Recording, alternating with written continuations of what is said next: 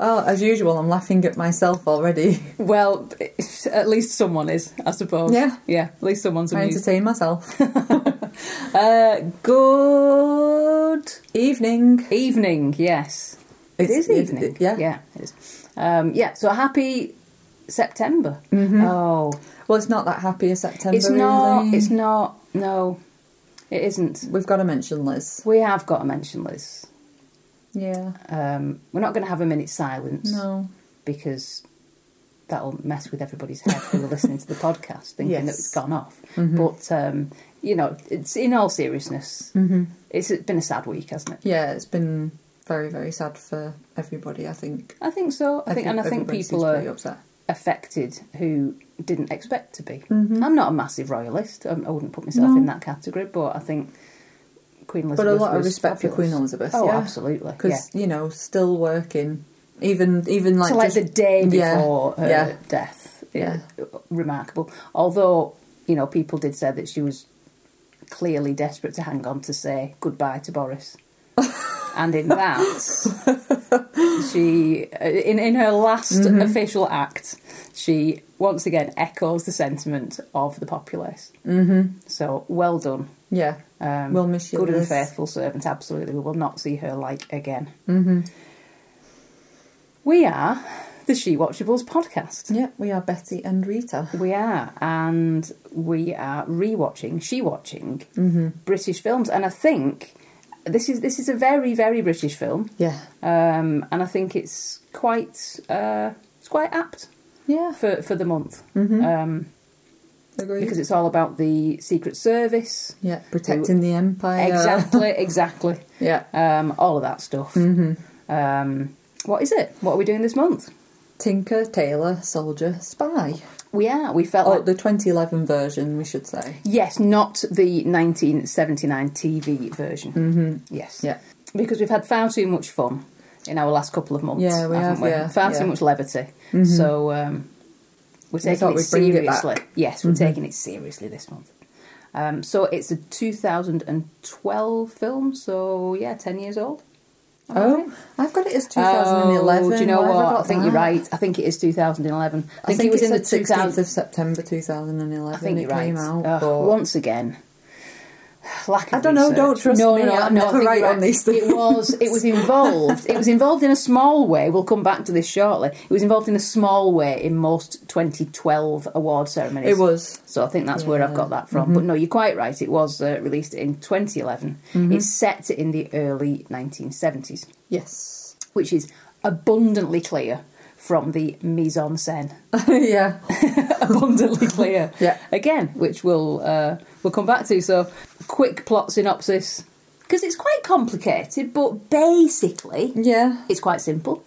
George Smiley is coaxed from retirement to find a Soviet agent working in MI6. The agent is likely hidden amongst the top people, his ex-colleagues in the circus, who have kind of forced him and Control out of their jobs. Mm-hmm. So it's all a bit underhanded, backstabbing, sneaky, spy. It is. Yeah. I believe that was the Japanese title. With an IMDb score of 7.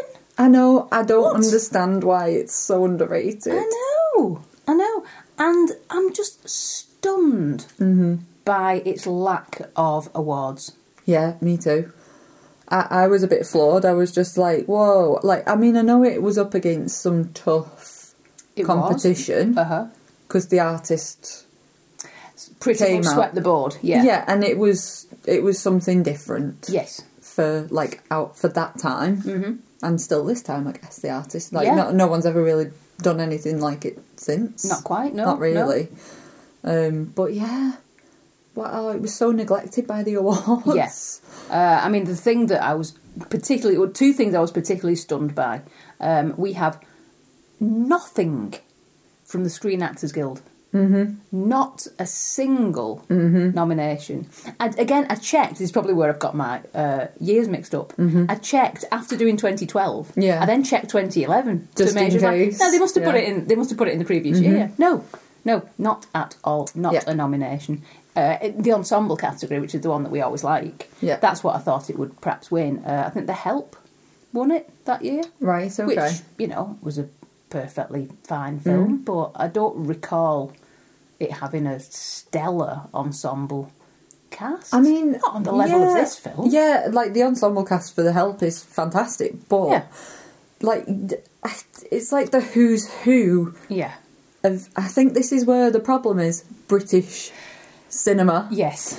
and then obviously it's directed by a Swedish director, and so I just think that it was just like a little bit of snobbery. Yeah, I think, Jen, if you look up snub in the dictionary, it says C, Screen Actors Guild, treatment of Tinker Tailor Soldier Spy 2012. I'm not sure the Oscars did much better, to be fair. Absolutely not. And the other thing, the Ensemble Award, the other thing that stunned me is it was not even nominated for an Oscar for costume design. Which, I mean... Or cinematography. Or cinematography. Nothing. Unbelievable. Frankly, unbelievable. I think Gary Oldman was nominated for an Oscar. It was his first That's Best right. Actor nomination out of his entire career. It's like, that's Yes. crazy as well, can I just say? Absolutely, yeah. But again, Jean Dujardin won, didn't he? Yeah, he Which did, is yeah. fine. Yeah. It's a very, very good film. It's a very, very good performance. But, Yes. yeah. It was a battle. It really, really is, yeah. It did win a few things. It won the Central Ohio Film Critic Award for Best Ensemble. That well-known award. Absolutely, yeah. It won a few other kind of niche American awards. It won, this puzzled me, the Crime Thriller UK Award for Best Film. I wouldn't say it's a crime thriller. No, not really.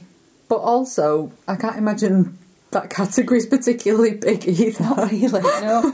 To be fair, I didn't actually look up what it was up against. I know, yeah, I kind of want to know now. Maybe I should, yeah. I want to know The now. one thing that I did learn as well is that the Dublin Film Critics Circle Award, and certain others as well, they have places.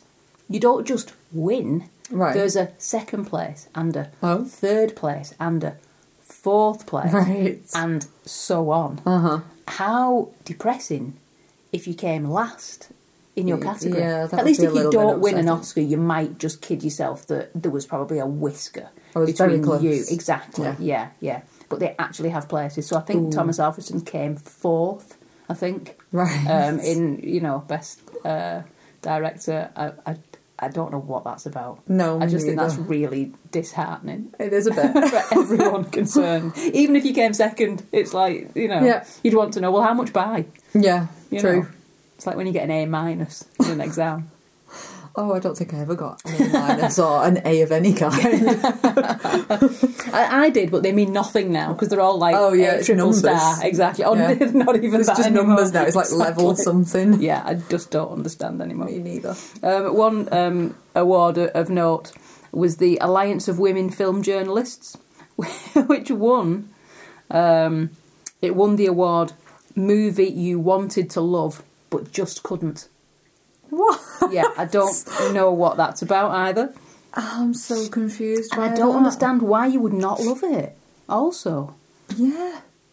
Why Confused. could you not? no idea. That needs an explanation. It does, yeah. Also, I'm intrigued what other films they've given that award to. So, yes, True.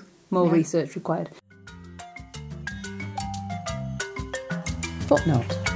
The Association of Women Film Journalists appear to make up awards each year for films worthy of special mention, and presumably this award falls into that category.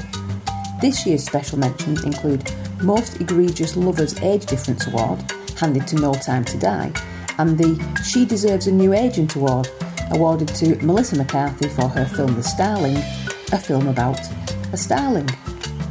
The Crime Thriller UK Awards are handed out each year to films, TV dramas, male and female actors and literature in the crime genre. In 2012, Tinker Tailor Soldier Spy beat Drive, The Dark Knight Rises and The Guard to the Best Film Dagger, which I couldn't find a picture of but is presumably an award shaped like a dagger. Is it rewatchable? Yes. Yeah, absolutely. Did you understand it in its entirety the first time you saw it? No. When was the first time you saw it? Probably around its release. I can't Yeah. remember if I went to the cinema or if I actually just watched it on DVD when it came out, but it was pretty around 2011, 2012, Yeah, I yeah. reckon. Yeah. I think we went to the cinema. Yeah. I think we saw it at the cinema. Yeah, and yeah, I didn't understand all of it. And if I'm dead honest, there's probably still bits that I don't 100% understand. I was thinking that too. Like, I've seen Yeah. it a few times now, and I mean, rewatching it for the purpose of the podcast, it's maybe been 2 or 3 years since I last watched it. Yeah. But even on my rewatches now, I was just like, did I get that before Exactly, or did I yeah, not? yeah. I don't know. I think it 100% Yeah. rewards rewatching. Yeah, Because absolutely. every time you either, I forgot about that, or you're like, Oh, that- okay, yeah, that okay, I bit, get that yeah, bit I a get bit that now. more Yeah, now, yeah. yeah. Maybe I'm just a bit thick. But I think it is the film. No, it's John le complicated. Carre. Exactly. He's a complex writer. Yes, I think And he's so. a very good writer of spy and sort Yes. of intelligence writing. you Because know. obviously he is ex-Secret Services, yeah, so he kind of knows what he's talking about. Yeah. I suppose this kind of brings us on to, is it a bit far-fetched? Which is normally a bit further down, but based on Le Carre's recollections of his time in the service, no, it seems Probably it's not far-fetched. Yeah. So there were 5 KGB moles working in the circus in the 50s and 60s. Mm-hmm. And it's a spoiler podcast, everyone, just in case you weren't Watch aware. it first. Exactly, yeah. The spy of the spies, the mole, Yeah. Bill Hayden, is based on Kim Philby, who was the main guy that came out of that investigation. Yeah. Karla's based on a KGB general who was working in the Kremlin in the 80s, in the KGB rather. Smiley was based on 2 of Le Carre's acquaintances, including his boss at MI5. Gary Oldman insists that Smiley's based on John le Carre, John le Carre, which I yeah. think is probably the case. Yeah, definitely. And Connie's based on another spy and a Sovietologist. Oh. Who knew that was a thing? So, yeah, it's probably not that far-fetched, actually. Yeah. Yeah. Maybe even toned down to make it seem a bit more Quite plausible. possibly, exactly, yeah, You know. definitely. So you're not spending the whole movie saying that would never happen. True. Gary Oldman, of course, based his portrayal of Smiley a little bit on Le Carre. I think he's 100% channeling Alec Guinness, though. Yeah. He went back and watched Yeah. his performance as well, didn't Uh-huh. he? Which I feel like is quite brave. Absolutely. Because, I mean, how do you stop yourself from just completely copycatting somebody else's performance? Yeah. And just take the bits that you want out of it. But also, you're comparing like what you're about to do with Alec Guinness, It's like who's Alec amazing Guinness, as well. yes. So, brave Gary Oldman pulled it off. Absolutely, yeah. But it's Gary Oldman. Yeah, it is. Anyone else that had done that would probably have done a copycat. Yeah, it'd and probably then there broken are them. there are little scenes where you think you're just doing Alec Guinness, but yeah, he does make it his own, doesn't he? Yeah. I don't even know where you start with the rest of the cast. Like you say, it's everyone who's Should anyone. we just rattle some names off? Let's do it. Right, so Gary Oldman, Colin Firth, John Hurt, who I love, Yes. Tom Hardy, Oh, yes. Mark Strong, Yeah. Toby Jones, Benedict Cumberbatch in Yeah. like one of his earlier roles, David Denchik, who I didn't recognise his name at first, Yeah. but then actually when you do look at his credits on IMDb, he has been in an awful lot. He's in an awful lot of spy films Yeah, as well. he is. Yeah, he's that guy that you recognise. You don't know quite what you've seen him in, but Yeah. you know he's been in stuff. Kieran Hines, Kathy Burke, Yeah, love Kathy Burke, Stephen Graham, yeah, local lad. with his nice curly hair. And, This one. Look, it Simon- looks like one of the Scousers off Harry Enfield. That wasn't he one of the Scousers off the Harry Enfield programme? I'm sure someone told me that this week. That may be a lie.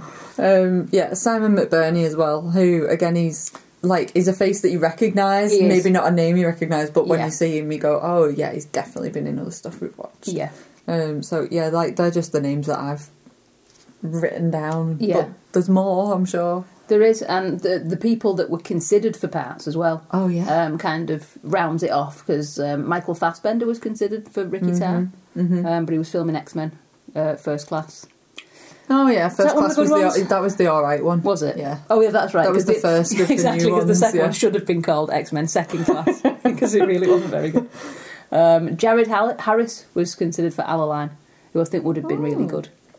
Oh, yeah. Same kind of person. Oh, what isn't a he? shame, actually, that Jared Harris isn't in this, because I'm sure he would have been great in pretty much any role they put him in. He would. But I think you could exactly swap him for Toby Jones, couldn't you? Exactly the same kind of actor. Yeah. But obviously Toby Jones is very good in it. He is. A little bit slimy. I love seeing Toby Jones play a baddie. Yes. You know, he's like... you see him in... like Marvellous and you do, and The Detectorists and things like that. Yeah, and I guess quite a lot of his other roles, and he's always like playing like a nice sort of like lovable person. Yeah. But then I do just love something about Toby Jones as a bad guy. You know, yeah, like when he's in Captain America, he plays Oh, a really yes, good yeah. little creepy he does. baddie in that as well. So, yeah, hats off to Toby Jones. Again, he's one of those actors, and I think I'm quoting Mark Kermode, which makes a change from him quoting himself, who is what the Americans call a character actor, and what we just call an actor. Exactly. Yes. I think Colin Firth, I've just made special mention to Colin Firth, who plays Bill Hayden. We should guess that he's the mole, because everyone else looks dreadful. True. He looks like he's been in receipt of lots of money from lots of different people. That is very everyone else true. looks shocking. He looks, you know, pretty well turned out. He does. In almost every scene. Yeah, very true. So we should have guessed that from the beginning. Yeah. Really. But, yeah, again, costume design, got no noms. But Maria Jerkovic, who was the production designer, she got quite a few awards. And very well deserved. Yeah. Because it looks like the 70s, doesn't Yeah. it? Everything's kind of hazy, like everyone's been smoking quite a lot. True. And everything's orange Yes. or brown. Yeah, slight bits of grey, but mostly orange and brown. Yeah. Brilliant colour palette. Yeah. Well, I think Thomas Alfredson said that, like, he chose, like, those colours. I mean, obviously it's set in the 70s, like you said, so Yes. kudos to set design and things, but he kind of wanted, like, those colourings throughout the whole film, because he said when he went to London at that sort of period of time, he said it was really grim and grimy and muddy and stuff, whereas now he said you go, it's like a white city, it's all shiny and new and blah blah blah. So grim, grimy London in the Cold War era. Yeah. But it does look very, it's very atmospheric. It is. Captures the era, doesn't it? Hoyt van Hoytema is the DP, who has DP'd on many wonderful films, mostly Christopher Nolan films. Yeah, Yeah, I'd forgotten that he was like DP on like loads of Christopher Nolan films. Yeah. But then this is the interesting one that popped up, is Let the Right One In, because I'd kind of like forgotten about that film. Not forgotten, but just, you know, it's not one that pops up very often in like your general chatting of films and stuff. But we watched that together. Yeah. That was like here we watched that. Yeah. And yeah, like thinking back to Let the Right One In now, it's like, yeah, this is like totally got his stamp all over it. Absolutely. Yeah. You know, he did. I think he's just done a great job as director of photography. It's his second film, and his first English language film. So Thomas Alfredson, not the DP, obviously. But then when you look at Hoyt's sort of work as well with Christopher Nolan, you can see he's got like a real good sort of style about him where it creates like this atmosphere, but everything's quite simplistic and isolated. Like he keeps things quite cool looking. So like in Tenet, cool. Yes, of course. In Tenet, it's all it's very much about it is. Yeah, that's the best word for it. Clinical, definitely. It was shot on film, which, to be honest, I know people say, "Oh, it was shot on film. It was shot digitally," and I go, "Okay, that's fine, whatever." But I watched this week a really interesting documentary that Keanu Reeves made a few years ago called Side by Side, and it's basically a series of interviews with different directors talking about the difference between shooting on film and shooting digitally, and it's really, really interesting. Cool. And the one thing that I got from it is that a lot of directors seem to hate their DP. Okay. You know, not hate, but, and I've never really thought about this before, when you're shooting on film, so the director said, I want this shot, Right. and the DP says, okay, we'll do this, does the lighting, sets up the frame, whatever, films it, and the director has no clue whether that's right until they see the dailies. Right, Because okay. they literally just go off in the evening, you know, do the magic with the film, they come back in the morning and they say, there you go. And if you've got a good DP, then you go, oh my word, it does look exactly as I wanted it. Yeah. And if you've not, then, or something might be out of focus, it might be an amazing shot, but something's just out of focus, you can't use that shot. Well, with digital, obviously, you can see it straight away. You can see exactly what you're getting. Yeah, of course. And there was a lot of frustration I felt between these directors who had had bad experiences where the DP had said, "No, it's fine. It's going to look like this," you know. And then the next day, they're like, "What is this? This is not what I had. You know, this is not my vision." So shooting on film, to cut a long story short, is I never really realised what a risky prospect it is. It's expensive, and you don't really know what you're getting. Yeah. So I think the moral of the story is, if you're going to shoot on film, get Hoyt von Hoytema to be your DP, because you will not be disappointed. You're not going to go wrong. Absolutely. Yeah, definitely. So the rest of the crew, obviously the book was written in 1974 by John le Carré. The screenplay was written by, I didn't realise they were a husband and wife team. Oh, were they? Bridget O'Connor and Peter Straunia. And obviously Bridget O'Connor passed away before the film was finished, which is why it's dedicated to her. They were nominated for an Oscar for Best Adapted Screenplay, but beaten by The Descendants. I do like The Descendants. I like The Descendants, but I mean, I know. I'm assuming this is a very complicated book, you know, and they've made a film that's complicated but followable out of it. So I don't know. I don't know what was going on. I'm going to have to rewatch The Descendants and sort of like weigh this up for Definitely. myself. I wouldn't even put the two in the same like category. I don't know. And I've obviously not read either of the source materials, so probably couldn't comment on which is the best adaptation. But there you go. Do you have an MVP, or is it just impossible? No, I did sort of toil over it for a little while, but I decided that it is Gary Oldman. He is my MVP. Yeah, because Gary Oldman is known for being super expressive with his acting, with his like face. You know, that's kind of what he does. He's like a proper good character. He's a character actor. He's a character actor. I know. Oh, I'm sorry. We know what you mean. But in this film, like, I feel like you learn so much about George Smiley in the first 20 minutes of the film. Yes. And he's not in the first 10. He's not in the first 10. But also, he doesn't talk until, like, 18 minutes into the film. His first line is 18 minutes into the film. And already you feel like you know what sort of person George Smiley is. Exactly. He's, like, super loyal. Yes. To everyone. Yeah, to everyone. He is obviously, like, he's a watcher. Yes. He's a sit back and watch sort of person. You know, he'll only say something if he's actually got something to say. Yeah. Yeah, it's Gary Oldman. Absolutely. Yeah, I haven't put a name down, but probably just because it was fairly obvious. Yeah. I mean, the rest of the cast are stellar, but yeah, he just holds the whole narrative together and the film together, and you know, he's wonderful. Yeah. And should have got an Oscar. He should have.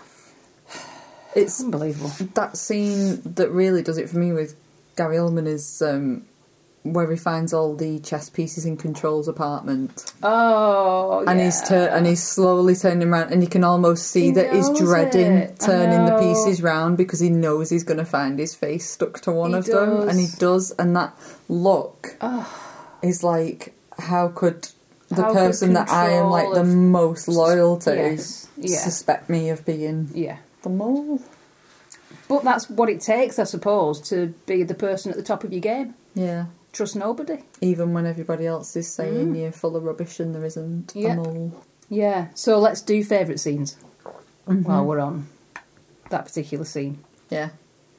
I love the scene with Peter Gwilym getting the documents.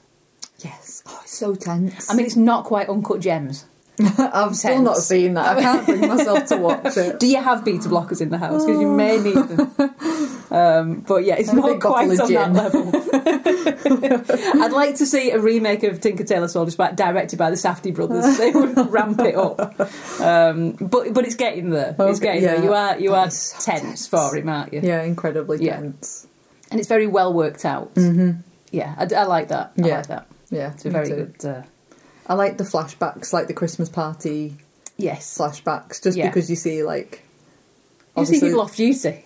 Yeah, it's fun. It's fun to see people in that sort of everyone's supposedly got their guards down. I'm doing air quotes, by the way, for those of you who can't see me, because we're on the radio, on the wireless. On the wireless. Everyone's got the guards down, but actually they've not. No, they've not. Yeah, they're still all sneaking and spying, sneaky, spy. And again, apparently this was a thing. They did have raucous parties. Oh, I can imagine. This was a thing. I do like the bit where John Hurt Control shouts at Toby Jones for not making the punch strong enough. Yes. Yeah, that is very funny. Yeah, that is good. I like the after the document lift. At the circus. Mm-hmm. I like the little soiree with Gwilym and Smiley. Mm-hmm. Yeah. I just love that whole monologue that he does about Carla. Yeah. It's one of those masterclass in acting, isn't it? I'm acting. Yeah. This is my Oscar scene. Yeah. I don't know if it was, but it should have been. Maybe it is what got in the nod. But apparently that was... It was a deliberate choice to not put in a flashback there. Okay. On the reason that Smiley can't quite remember what Carla looks like, because we never see Carla 100%, do we? We just see little bits. Just see snippets, yeah. And this is because Smiley doesn't really remember what he looked like. So in order to do a flashback, you'd have to cast someone, you'd have to see them properly, wouldn't you? And it takes away that mystery. Exactly. So that's why they decided to do it as they did, where he's just talking across the table to an imaginary Carla and recalling the conversation. Yeah. That is a great scene. I love that. It's such a good scene. And he takes his lighter.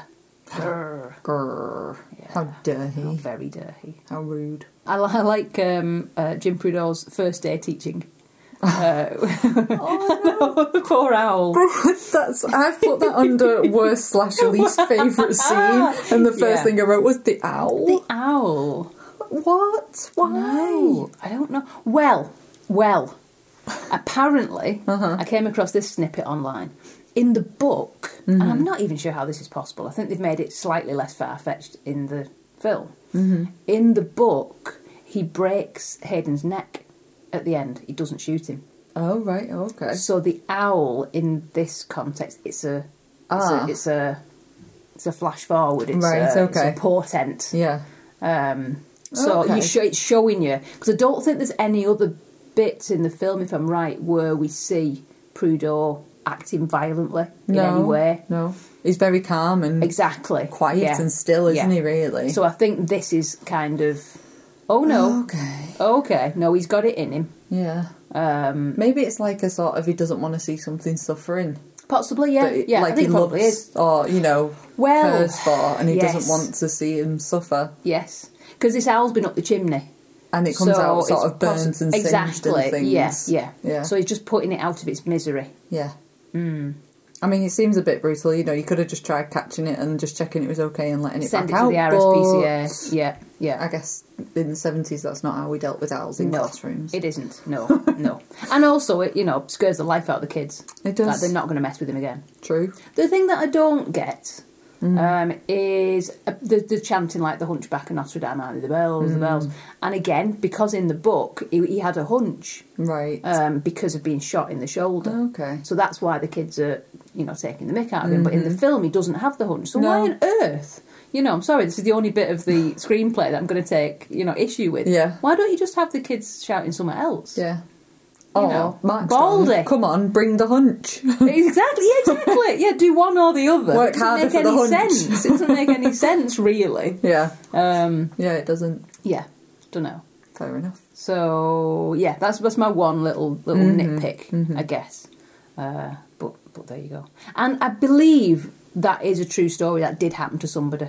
And I can't remember. I was listening to that on a commentary. But yeah, where a teacher did kill an animal, a bird. I don't think I'd ever forgive that teacher ever again. Absolutely not. No, I certainly wouldn't be like the little kid Bill that, sort of admires him. That's so cute. That's another amazing. fast forward scene as well. It is. That's so sad. Yeah.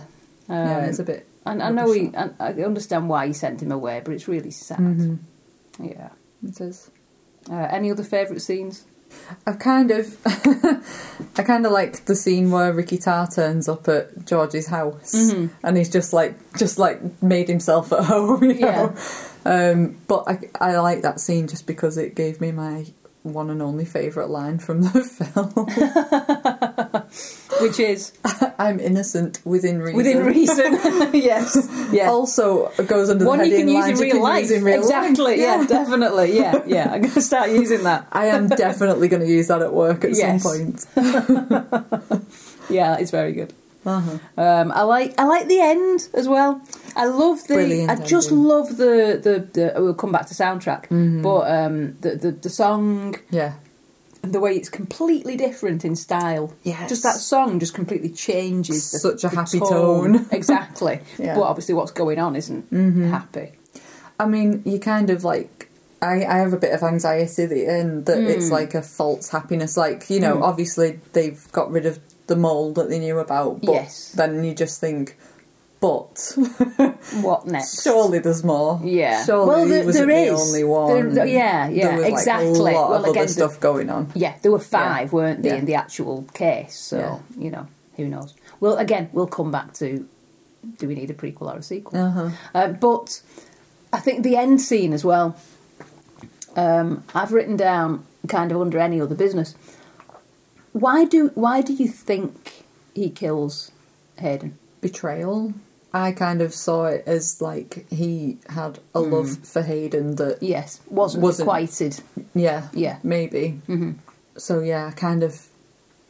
I think he was just kind of like not quite properly dealing with his emotion. Yes, and just thought, I'm just gonna kill him. I'm just gonna kill him. Yeah.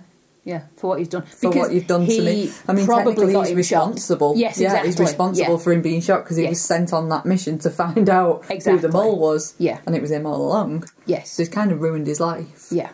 Maybe in more ways than one. Yeah. Maybe one unintentional. But true. The other one, you know, very intentional. Oh, definitely. So, yeah. I think the first time I saw it, I think what I took from it was similar to what you said before about the owl. That he was putting him out of his misery. Because he knows he's getting sent away. He knows it's not going to be nice for him. Yep. And he still loves him. Yeah. Despite everything that's happened. I did wonder that. That's what I thought the first time I saw it. I thought, that's kind of sweet. It's kind of sweet. Because he has a tear, doesn't he? At the end, after he's shot him, he has a tear. It's kind of like he's. And it's like, it's a very clean kill, isn't it? I mean, I know it shows that it's made a mess of the back of his head when he's lay on the floor, but it's a very clean shot, just poof, straight through his, you know, just under his eye. It's not a vindictive shot. Yeah, it's not like I'm just going to pep you with, like, bullets and destroy you. It is quite a caring shot, isn't it? Yes. It's quick. And Hayden sees him. Yeah. And he could have avoided it, technically. He's a spy. But he kind of knows that actually it's probably for the best anyway. Exactly, yeah. By all accounts, there were 2 book sequels. One of the sequels does confirm that they were in a relationship. Right, okay. So it wasn't just unrequited. Okay. I mean, maybe it wasn't, because when George is talking to Hayden, he says, will you give some money to this woman? And then he also says, and there's a boy. Yeah. So, you know, maybe he maybe they do have more of a relationship. Possibly. I Or mean, have had. it could have been business. It could have been pleasure. I mean, the relationship that he has that Hayden has with Anne is purely to divert Smiley's attention.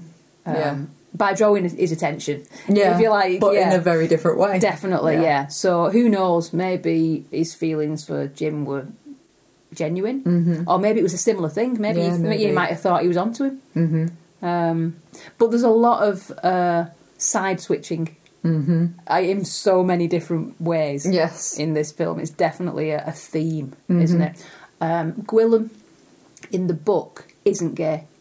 He's in a relationship with a woman that he then has to leave. But they obviously made it for just this extra level of tension. Yeah, I guess. And they kind of said that having to keep that side of his life secret would lend itself to him being a spy. Having to have that level of secrecy about his life. And in that time, and certainly in the 40s and 50s, when this case kind of actually happened, sort of, that would be something you'd be blackmailed about. Yeah. Whereas now it probably wouldn't be an issue, I guess. No. But back then, that would be something that would make you vulnerable. Yeah, very. So maybe that's why they put that in. But he's still, throughout the film, he's commenting on ladies, he's flirting with ladies. Yes. He's keeping up the appearance, yeah. Can I just say, least favourite scene after the owl was Peter telling his boyfriend to leave. Oh, that's so sad. Yeah. Yeah. It is. Oh, it just breaks my heart when he starts crying. I know. I know. But he knows he's got to do it. Yes. He's made that choice. Yeah. Yep. He's made that choice. He's picking his career and what he does for a living. And I guess the importance of what he's doing. Yeah. Over happiness and having a relationship with the person he loves. Yeah. But it's so sad. It is sad. It is sad. Yeah. I suppose that could be why they changed him to a gay character. Because Smiley's got a wife. Smiley's in a relationship. That's not been an issue. Yeah. Whereas it would have been for a gay person at that time. Yeah. So I guess it would have been different if he'd have been in a relationship with a woman. That would probably be. I mean, he may still have been putting her at risk, I guess. Yeah, maybe putting her at risk, but it wouldn't be something that could be used against him. Yes, exactly. Yeah. So I suppose that makes sense. But going back to Smiley and Anne, I just like the fact that there's a happy ending. Oh, well, yeah. So, but again, because the conversation he has with Connie kind of alludes to the fact that she's left him several times and come back and gone and come back. But he's clearly loves her and he's forgiven her. And I just think it's really sweet when he comes back and she's there. Yeah, it is. It is nice. It's like, things are finally, going his way. Yeah. And the favourite lines. I know you said you had your own favourite line. Yes. But what I like when... it's not one you can use in real life, but when Smiley finally just loses it with Hayden, and he says, I'm not a, I can't think what he says. I'm not a errand boy or something yes, like I'm not that. his errand boy. Yeah. Well, what are you, Bill? Oh, yeah. And it's the only time in the film when he just, raises his voice. And I think it's because he's cross at everybody. Probably Anne. Yeah. But he can't show it because he has got this personality where everything's under control and, but he just... At that point, he's like, grr. Yeah. He has to have a little shout at him. But he gets his happy ending. He does. I like that. I like that ending. Me too. Other favourite lines I do like Where You Followed. And I think, it would be fun if every time you went to somebody's house they just opened the door. I did appreciate that before. I also like when Gwilym's in the circus lifting the documents, when they get the phone call. It's an outside line. Someone rough. Oh, someone rough, yeah. That makes me laugh. Oh. And not because it's a particularly interesting line, but I just love when Control is brings them all into the office, and they're talking about the documents that have come from witchcraft, and how we were only just saying that we needed. I'm paraphrasing. We were only just saying that we needed the information on this, and then here it is. Yeah, and he just says, Smiley has his suspicions, Percy. It's the delivery of that line. It's just brilliant, Yeah, he's like rubbing their noses in it. Yeah, everyone thinks this is suspicious. You idiot. Yeah, like you say, it's just the way he delivers it. Mm-hmm. Just kind of loses his cool again for a second. Yeah. Yeah, I love that. That is a good line. But yeah, other than that, I think those are my favourite lines. Mm-hmm. The other scene, well, it's not. I've already said that the scene that I like is Gwillem lifting the documents. But within that scene, when he gets called into the big orange soundproof room and they're threatening him with prison, when the three of them are just looking at him, when they say, like, are you happy about going to prison? Mm-hmm. And you just get that shot of the three of them just not saying anything, but just looking at him. I think that's really good. They're very intimidating. Oh goodness, yeah, absolutely. Is there any good food? What was the thing they were eating in the cafe? In Budapest? Yeah. I don't know if they were eating it, but they were discussing something called porkhold. Yeah, but then it's a Hungarian guy was like, he started scoffing it, didn't he? Yes. While they were still chatting, and then that's when Jim got like the heebie-jeebies and was like, this isn't right. Porkhold. Yeah, I'd forgotten about that. Apparently it's Hungary's national stew, a little bit like goulash. Ah, okay. Apparently. Right. Fair enough. But yeah, I don't know if they actually get to have any. Mm-hmm. They're discussing it, certainly. Yeah. I like the fact that the minister, Oliver Lacan, is it? Yes. He just sits back eating tea and toast. What is in that? In the middle of the meeting. How does he butter his toast? Every time I've watched it, I've been like, who butters the toast like that? Unbelievable. It's just so wrong. It's like you're going to put toast crumbs everywhere. You might drop your butter. Oh, yeah. Ew. At that point, it kind of made me, like, when he lounges back at his chair as well, yes. I think I got a Jacob Rees-Mogg sort of like vibe, and I was like, I bet that's how he butters his toast as well. I'll tell you what, though. It looks good, doesn't it? When he bites into the toast. Does look good. It makes a good crunch. Yeah, whoever's the Foley artist on that scene, that is really good crunch, that. That's like toast that's been allowed to cool before you butter it. Yeah, this is the weird thing. Whenever I go on holiday and I have like toast and marmalade or whatever for breakfast, it's always cold. Yeah. And I love it. Mm-hmm. So why, when I'm at home, do I not just let my toast go cold? You need to make a toast pyramid as well. Why is this? Because if you let your toast cool on the plate, it gets sweaty. Soggy. You get toast sweat. This is the point of having. But him indoors introduced me to toast pyramid. Way. So you just make a little pyramid with your toast, let it cool. That's so and good. And then you butter it once it's cooled down. Yeah. Yeah. Toast pyramids, it's the future. Clearly. Yeah, I'm learning all the time. Yeah. The Wimpy is not a Wimpy. Okay. What was it? The whole thing was filmed... I mean, Wimpy wasn't really a thing in 2011, is it? No, it was in the 70s. Yeah. When you weren't around. But it definitely was. There were still Wimpies in the 80s. Yeah, I never ate in one, but there were still Wimpies. I think there's probably still some Wimpies around now. Is there really? I think so. Ooh. Footnote. There are indeed 64 Wimpies still in existence in the UK. The closest to She-Watchables HQ is in Birkenhead, if you fancy a road trip back to the 1970s, Betty. It's reassuringly quaint. You can get a toasted tea cake, or 2 slices of toast with jam or marmalade for breakfast. The method of buttering said toast is undisclosed. But we kind of skipped over how British is it? Very. It was filmed in Budapest. In the book, it's set in Czechoslovakia, I believe. Okay. But Hungary offers tax breaks to filming companies, so that's why. Mm-hmm. And also a disused army barracks in London. Right. And they literally just transformed a bit of the army barracks into a Wimpy. Right. And the you can see like a pedestrian crossing outside. Mm-hmm. That's completely made up. It isn't a Wimpy. Fair enough. But there you go. The magic of cinema. Woof. The tree mints that Gary Oldman's eating at the end when he's waiting. Yeah. Apparently were just a prop. Gary Oldman just decided at the last moment this is what Smiley would do. Fair enough. In this wants to have nice fresh breath ready for he for obviously the role. just wanted to appear cool. Cool, yes. Oh, again, I'm doing air quotes. Yeah, I'm on the I wireless. can't see you. Come on, Betty. Gary Oldman also went a bit method for this. He ate a lot of treacle sponge and custard to prepare for this part, just to put on that little bit of padding.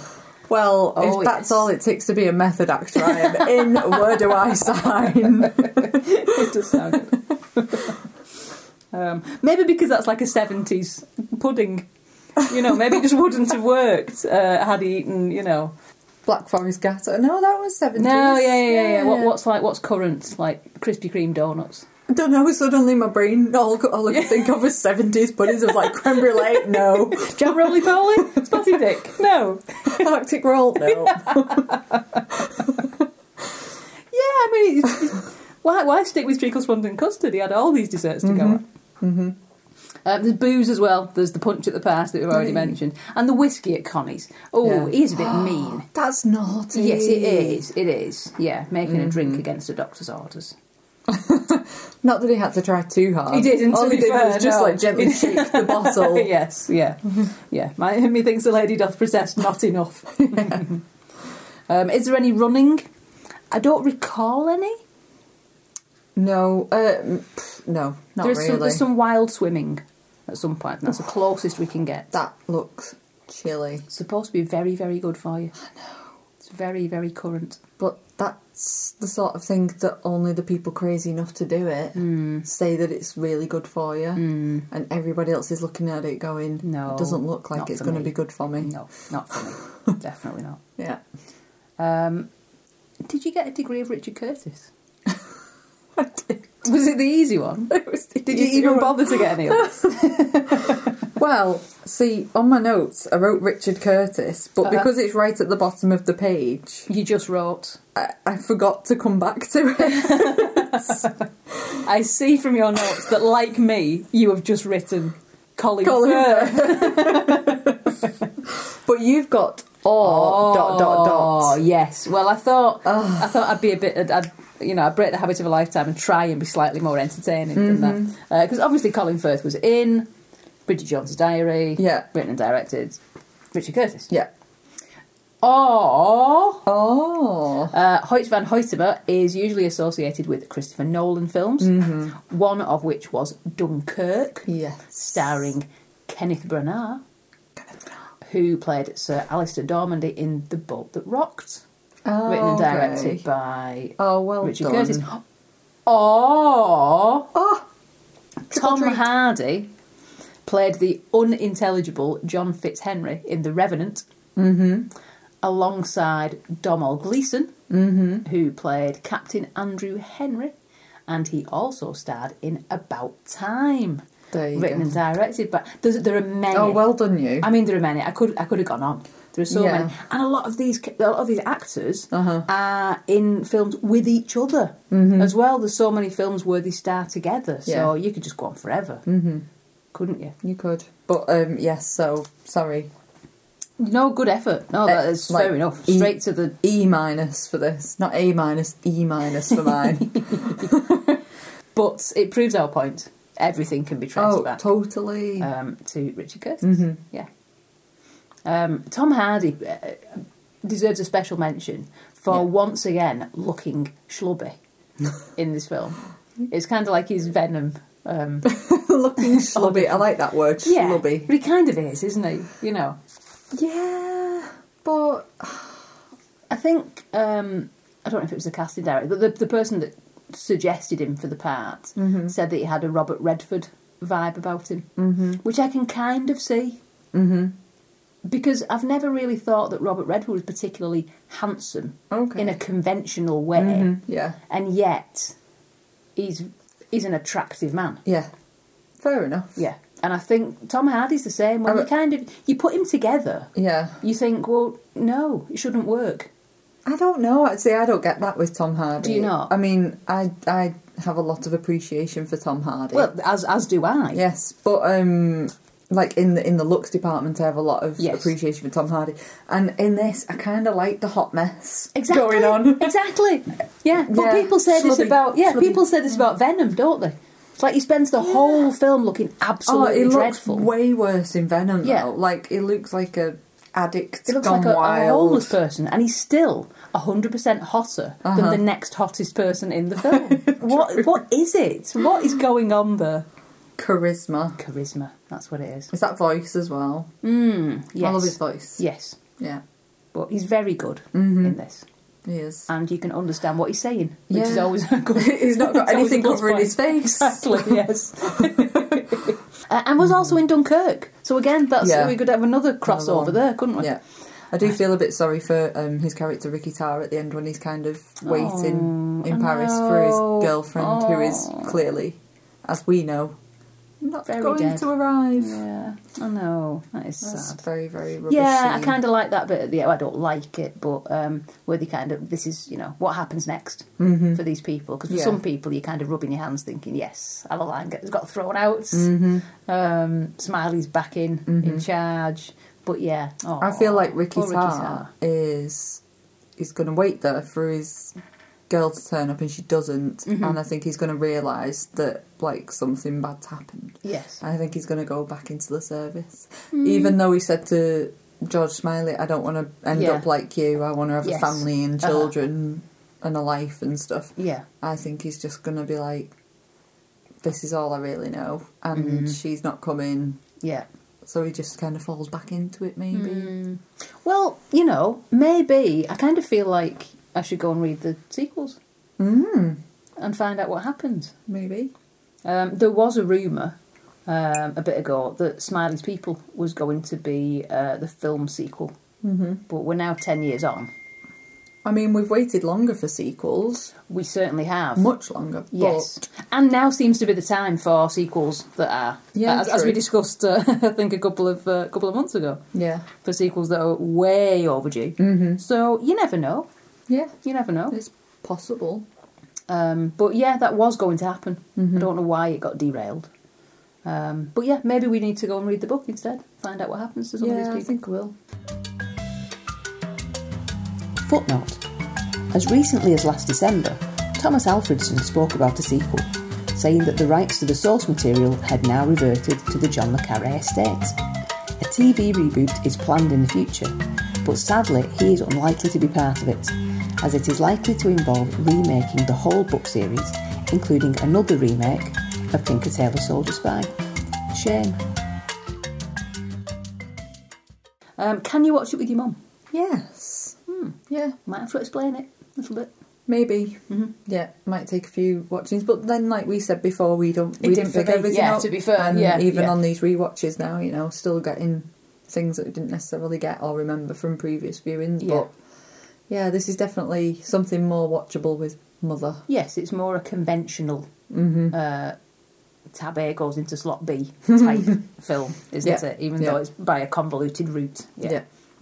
I looked it up on the BBFC. In fact, I'm not sure what rating it is. Is it 15? Oh, it's 15, yeah. It contains strong language, sex, violence, and bloody injury detail. Yeah, there's a bit of that.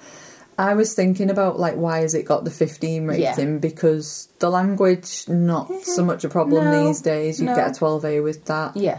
The general violence in it, again, you'd probably get it in a 12A, but I think it's the bathtub scene. Yes.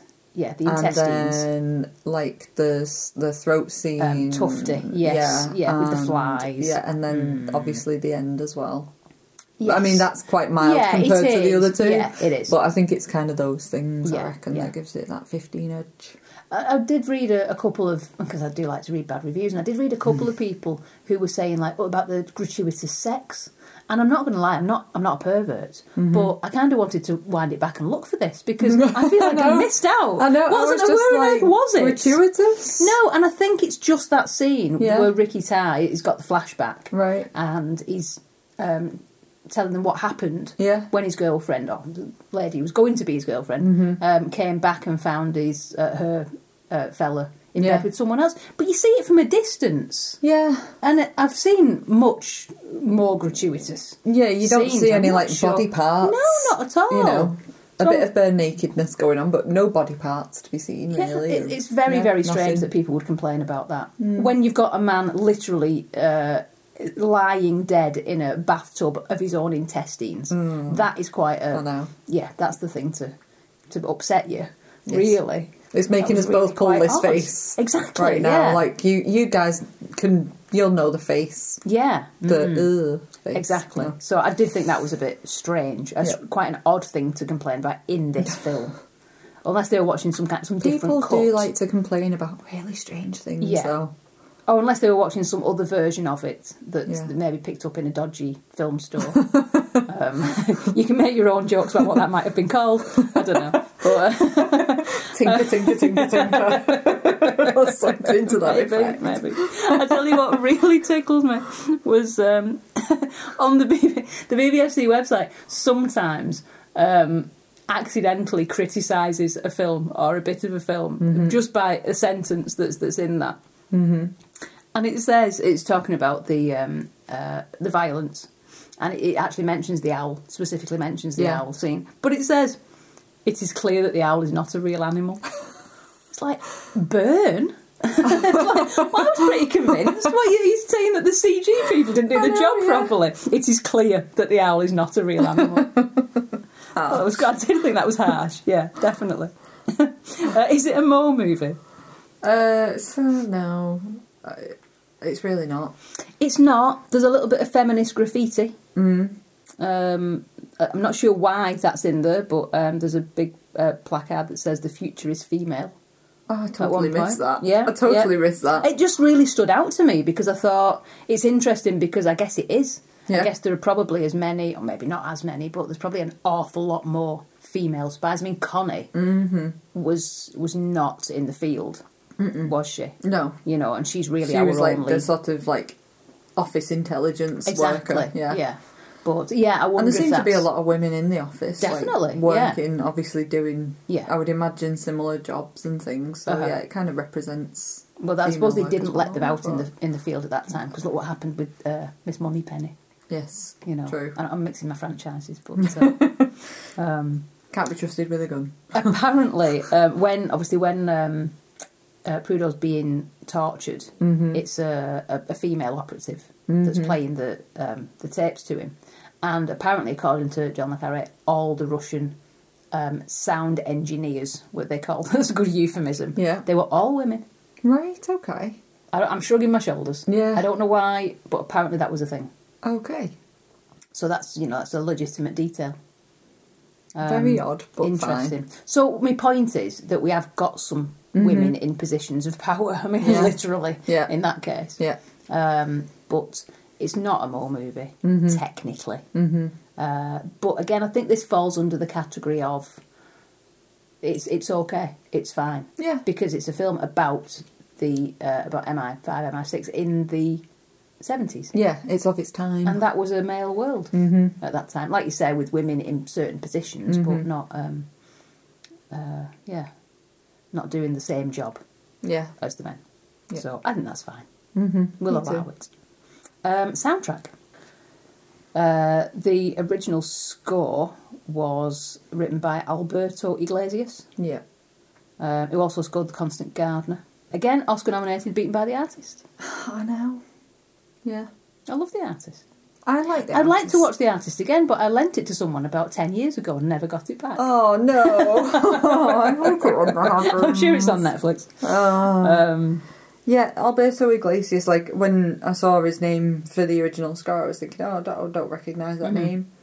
But, I mean, Spanish composer by name. But it turns out he did a whole load of Pedro Almodovar He did, yeah. Yeah, I believe soundtracks, so, yeah. Yeah. I thought, oh.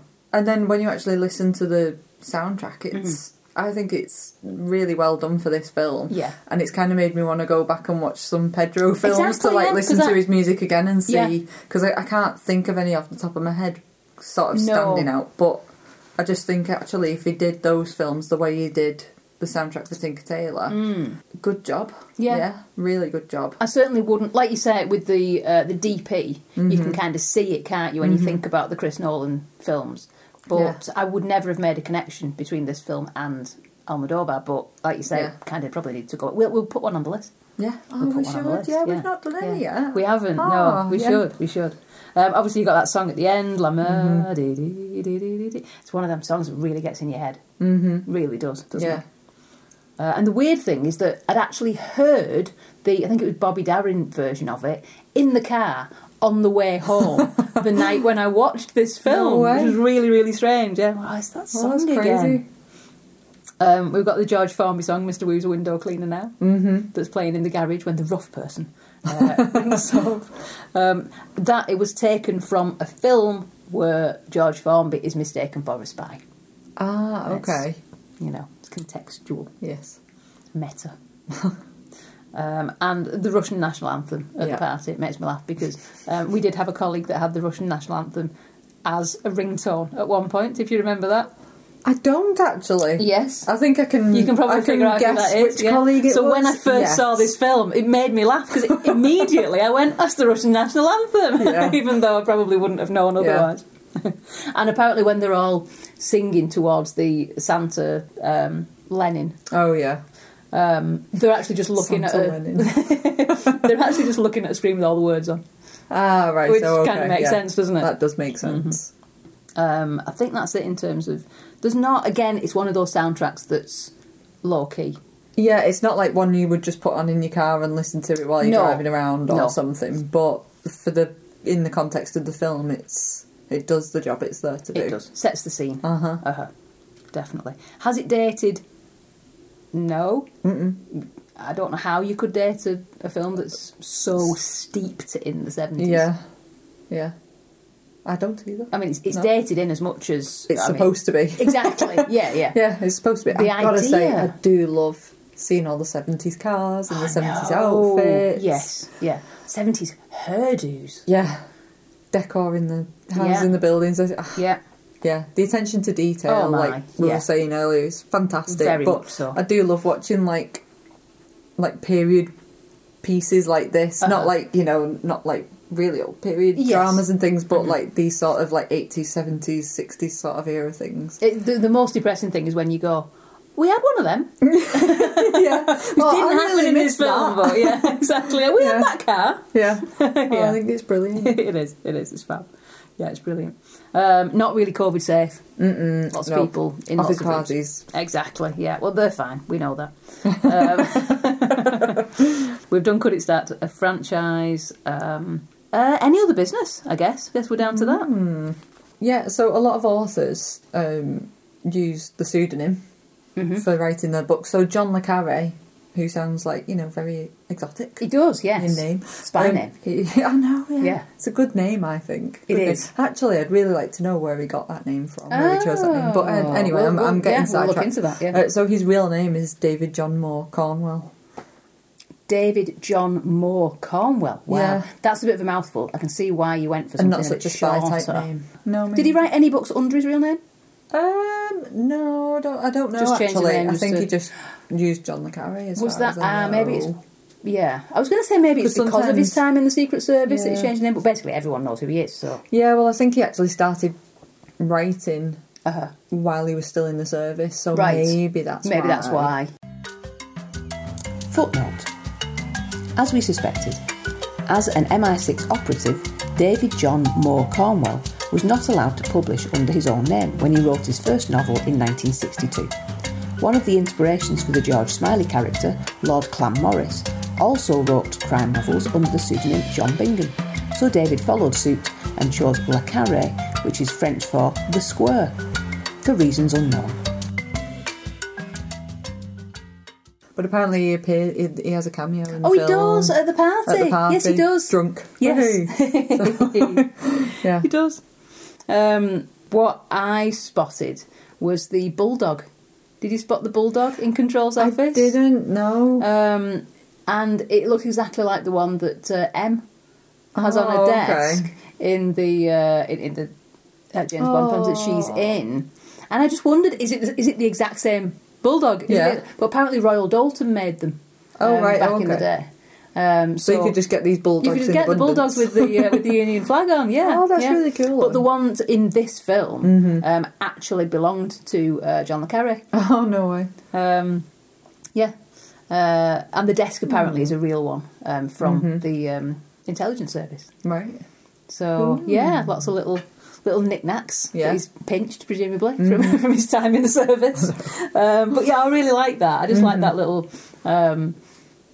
detail. Yeah. And you thought, well, did she have that as a nod throwback to this? to this? Or maybe it was just that I don't know, maybe everyone was issued with them. I kind of wish I had one now. Yeah. I wonder if you can still get them. But if I ever see one eBay. here now, I'm going to think that you're a British intelligence Possibly. agent. Yeah, it would be a bit of a giveaway. And I tell you that when I can't even remember how I went down this rabbit hole, this most rabbit hole of rabbit holes. But sometimes you just type in the name of a film and it just takes you somewhere interesting. Yeah. And you think, And there's a website called The Palimpsest.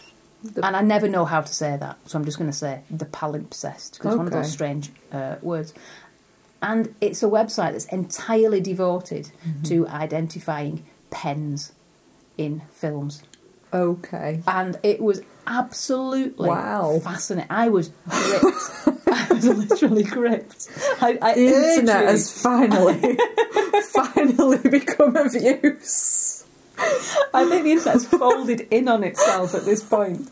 But I urge you to look at it. It's so well written. Okay. But it's literally like the pen that Control signs the document with is I can't think what it is, but they identify all the pens that are used in this film. Okay. And it's so lovingly done. It's obviously someone who loves their subject. It's just absolutely fascinating. I love it. You go get a person who created this website. You carve a niche out for yourself. Yeah. So yeah, I do urge you. So it's the Palimpsest. The Palimpsest. I can't say it. I can't spell it. The palimpsest.co.uk. Tinker Tailor Soldier Spy Pen Spotting HTML. It's so niche. It's amazing. I love it. Honestly, it really is. Don't worry, guys. We'll put a link on our social media we for that will. because we know you will be rushing. You will. You will. To that website. You'll be rushing to that website. Yeah. Exactly. I don't know if you have any other business. I'd just like to ask you: could you be a spy? No. No, me neither. No. Because no, I go red and blotchy too much. I think your elder sister could do. Yeah. Yeah, she's scarily good at lying. Yeah. Cold and not in a as bad ice. way. Just in case you're listening. Not in a bad way, But I think reckon she could. Absolutely. Mm-hmm. Yeah. I'm with you on that, Defo.